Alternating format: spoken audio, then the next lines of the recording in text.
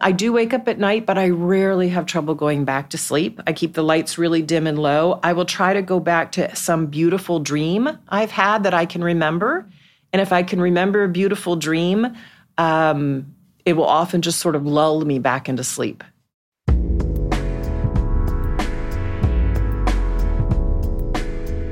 Hello, I'm Arianna Huffington. I'm delighted to welcome you to a special series of the Thrive Global podcast presented by Audible. In these 4 episodes, I'll be talking to 4 remarkable women about how they prioritize sleep in their lives and what helps them thrive. Sleep is always essential to every aspect of our well-being. But in extraordinary times of anxiety, stress, and uncertainty, getting the sleep we need is more important than ever. Sleep is truly the foundation of both a strong immune system and our mental resilience, the very things we need to navigate this pandemic and the uncertainty of the year ahead. My guest today is Melinda Gates, philanthropist, businesswoman, global advocate for women and girls, and the co-founder of the Bill and Melinda Gates Foundation.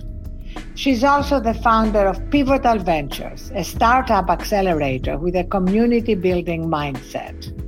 And she wrote a best-selling book that's now my favorite gift to give to people. It's called The Moment of Lift: How Empowering Women Changes the World. We talked about deep sleep, human connection, and the things that have deepened her.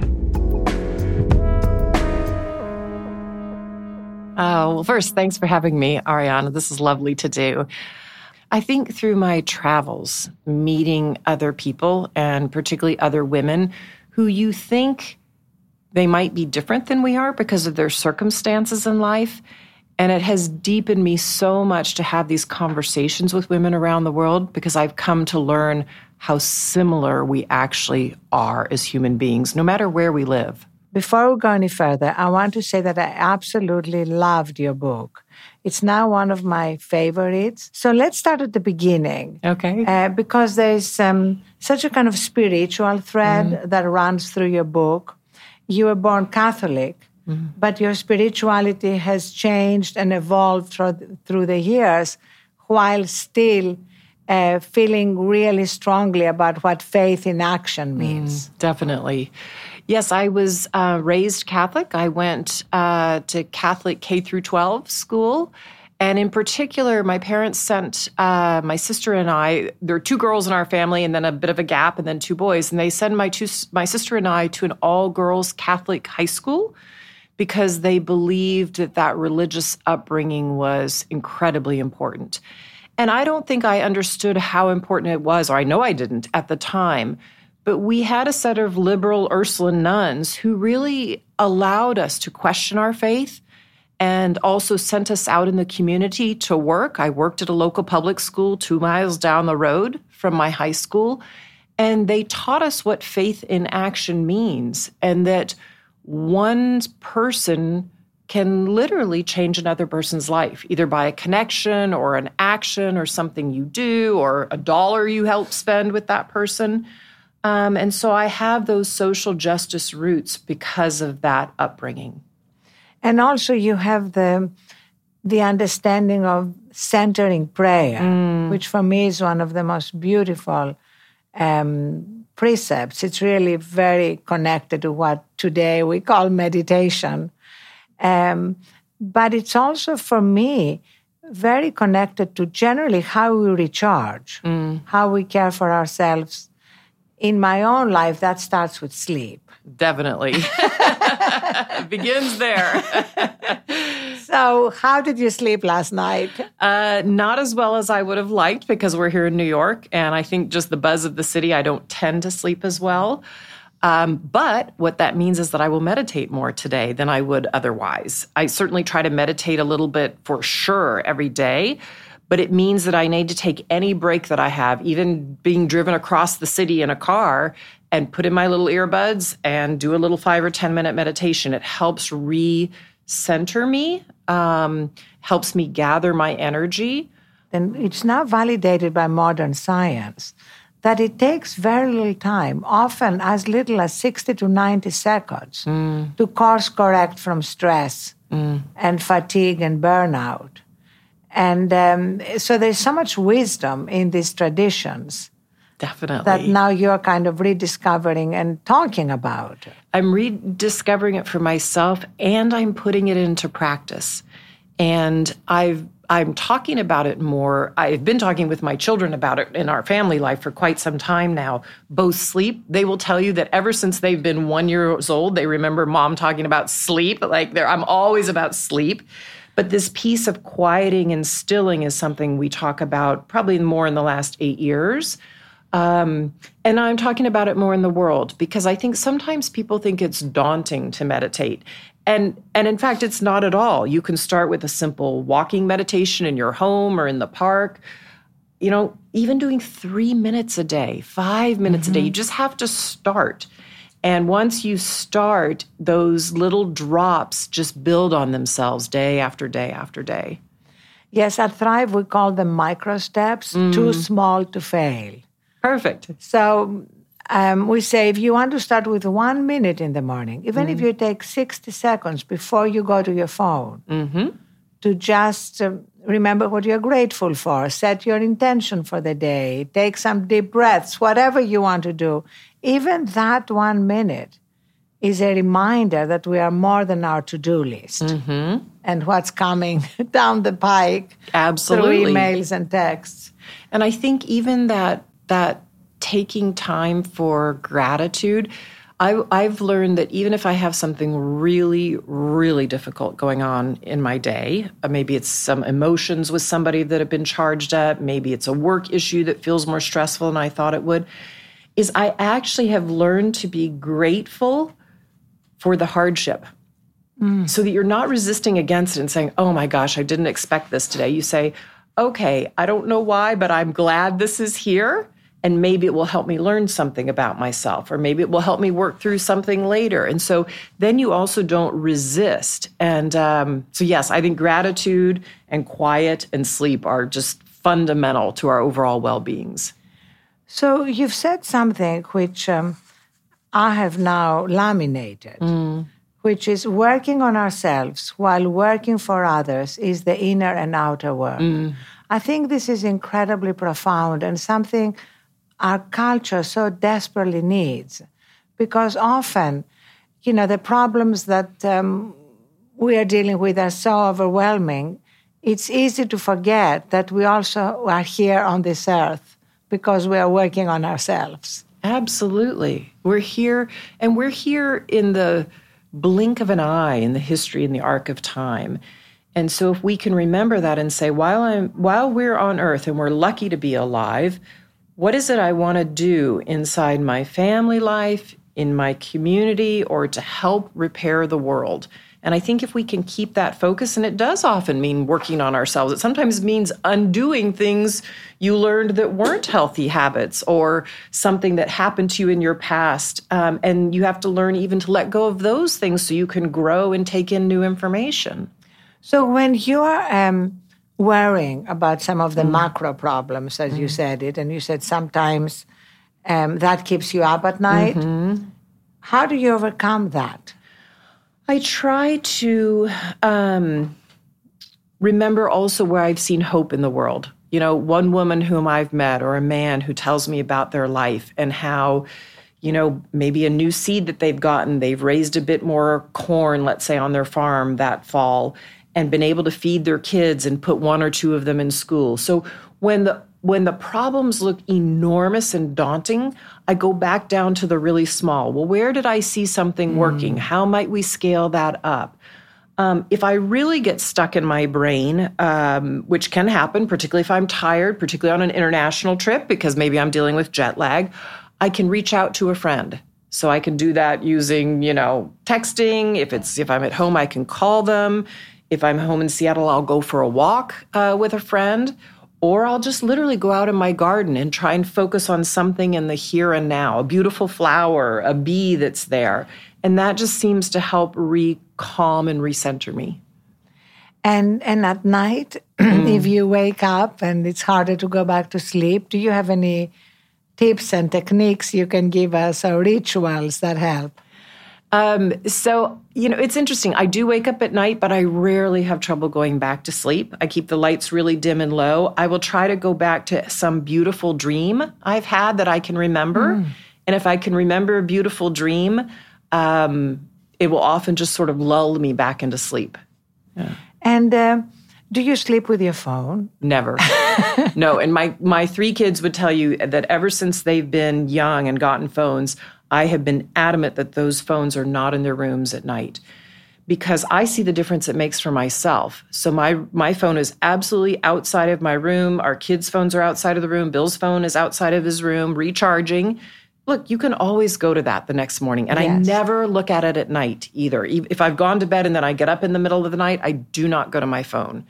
And you need to learn these healthy habits, because the technology so quickly sucks us in, right? And that, I will say for myself, I noticed that, especially if I'm jet lagged and tired, I'm more likely to reach to my phone. And that's when I need to especially put it aside, because reading all the news or reading all the social media stuff, it actually makes me more charged up instead of more calm. And so how are you dealing with burnout within the foundation? Because this is a problem everywhere. And the more concerned you are about all the major problems in the world, the more I've talked to people who say, if I sleep, I have less time to work on solving poverty or whatever issue they're working on. Yeah. We talk about this often inside the foundation. We talk about a couple of things. One is showing up with your whole self to work. I think people feel better if they can talk about their personal lives at work. It doesn't mean you go into a meeting and you cry all the time, but you can talk about your family life and the real issues and the kids or whatever you're struggling with, and you can do the work. So we talk about showing up with our whole selves to work.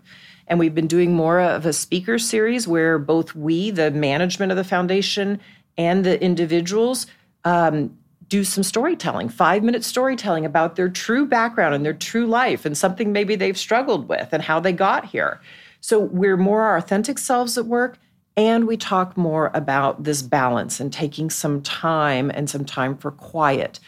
And you've taken those same principles throughout the book in being more open about your own personal life and your relationship with Bill, which I thought was wonderful, and how it has grown through the years and what you've learned. And I love the fact that you had such a great role model in your dad, who you said showed you how a man can nurture his marriage. So tell us some of the things that have changed in your relationship with Bill. I love the fact that when he first asked you out, he told you 2 weeks from this Friday. Yes, he asked me out for, I think, 2 weeks from a Friday night. And I teasingly said to him, well, that's not spontaneous enough for me. I don't even know my calendar, 2 days from now. Call me closer to the date. And it's become our little funny mantra between us, because he is always the one looking out at our long-term calendar, and I'm always the one trying to pull in. We need to have plans. We do have many, many plans long-term, but I'm always pulling him back saying, let's have some more spontaneity. Let's not schedule some time. So it's this kind of yin and yang in life that's been nice.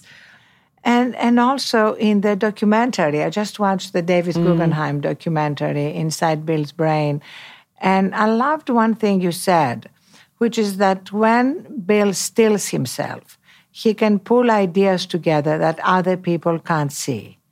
And for me, that was a very important insight, because it's so true of all of us, that when we still ourselves, that's when we have our best ideas. How do you see that in your own life? Yeah, when I'm quiet and stilled, and quite frankly, sometimes it's at home, sometimes it's let's say I'm coming out of Senegal in Africa, a country in Africa, or South Africa. It's taking time for quiet before I come home so that I can really hear what has been gifted to me or told to me by women and men who shared their lives with me, invited me into their homes, but told me of their struggles and their hardships and where they're maybe getting ahead in getting their kids an education. But I have to try and take that all in. So I still in quiet myself. I'll often take a day between a developing world trip and coming home, so that I can gather all of that and then bring that back into the foundation to know how I want to guide strategies and leaders and issues inside the foundation.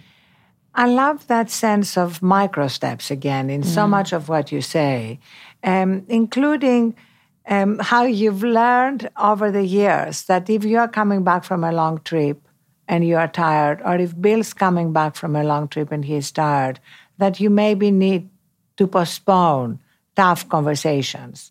And to me, that was a micro step, but so key, because it was something you observed and you learned from. So how did that insight come to you? Yeah, I would say we've only been practicing that insight, quite frankly, the last 6 years in our marriage, and it has benefited us enormously. And I think we started to see that when there was tension in the marriage, even over just small things that shouldn't be hard, it was when one or both of us were tired. Yes. And so, in your partner's face, you often see the tiredness, whether they tell you or not, but you have a sense of it. But again, these small things, these small insights that can have such a big impact on a relationship. Absolutely. Like we've learned at night, we like to watch something now, even if it's a 30-minute show before bed, something that's just relaxing. Sometimes we call it mind candy, just to take our mind off the day, right? And have this funny little thing that we're doing. And, so many of the new things like, Netflix just make that easy. So this whole issue of stress and burnout is so key now for so many of us. I mean, the World Health Organization recently recognized burnout as a real syndrome at work that affects health and affects decision-making.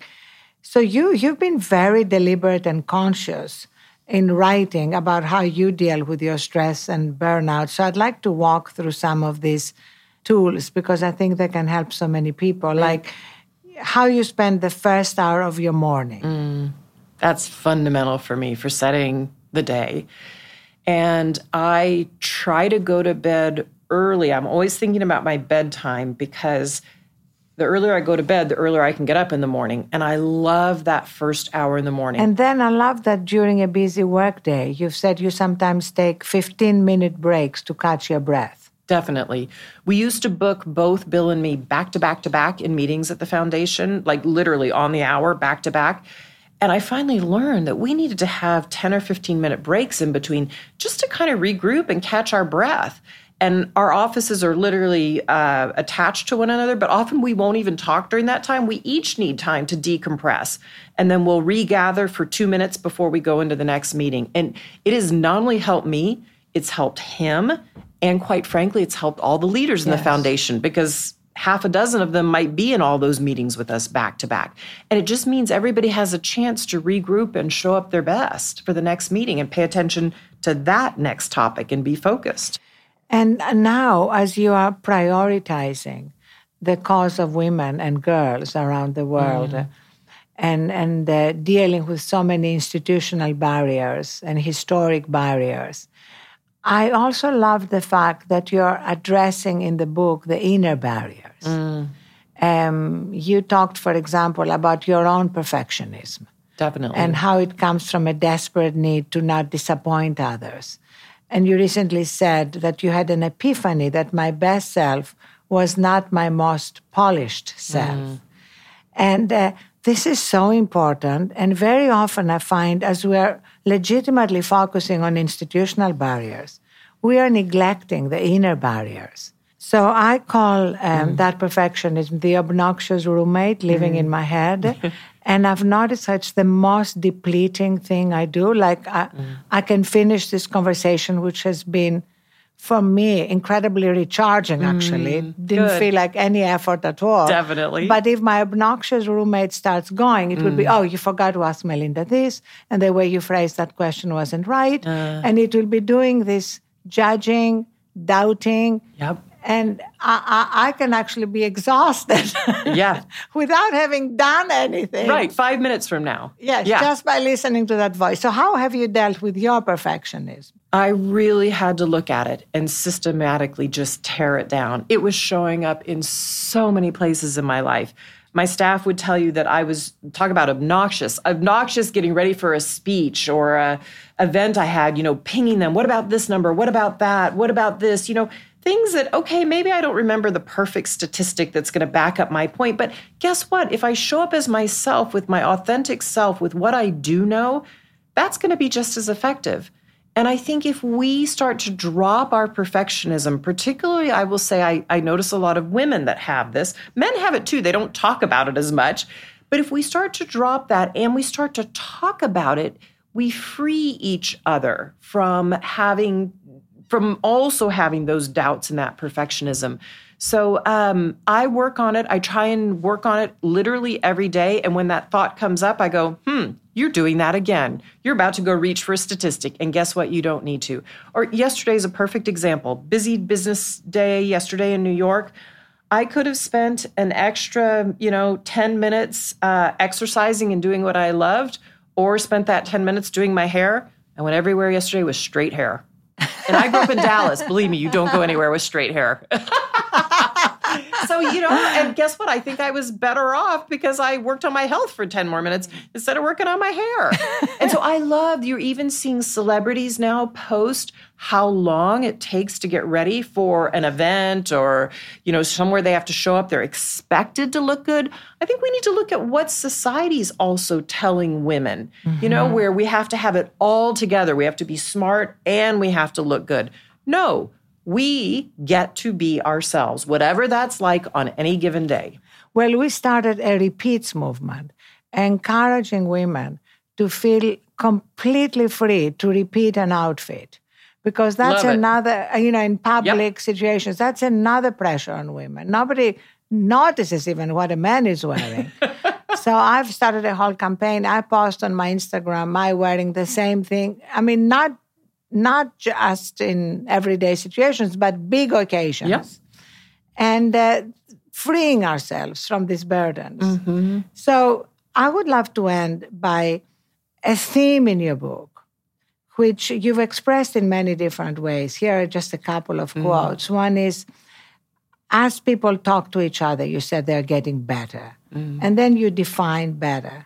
You say, I don't mean human beings getting better at science and technology. I mean human beings getting better at being human. And I'd love you to say a little more about that, especially in relation to also what you've written about goodness, that you have to keep touching those places of goodness to know how to act in the world and daring to bring the word love in the context of public policy. So goodness, love, becoming more human, this is a constant theme. So I would love to end by you telling us what that means to you and how it's evolving through your life.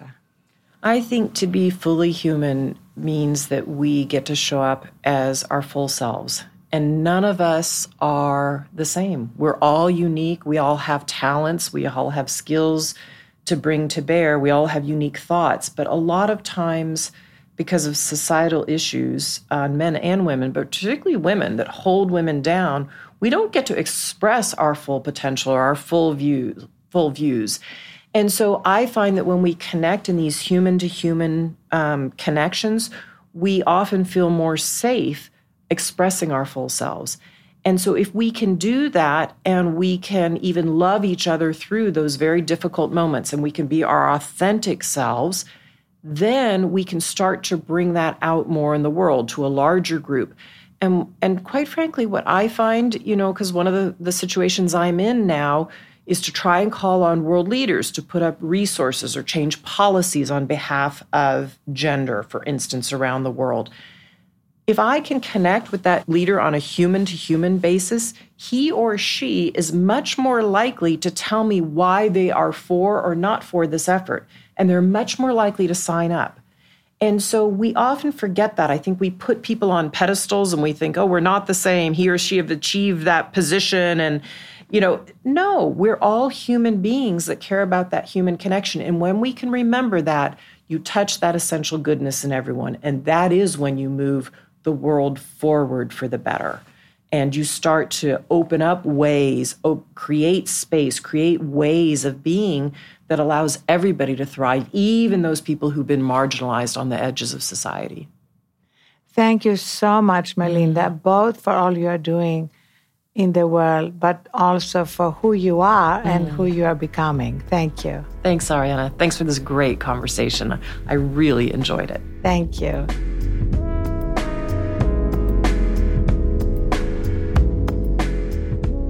Many thanks to Melinda Gates. This episode of the Thrive Global podcast is presented by Audible, whose sleep collection was designed to help you get the rest you deserve. For a wealth of sleep stories, meditations, and other incredible wellness content, check out Audible Plus, which also features thousands of audiobooks, podcasts, and Audible originals. And stay tuned for my new podcast, What I Learned with Ariana Huffington, featuring some of the most interesting people sharing the life lessons they learned over the course of this tumultuous past year. Thanks for listening.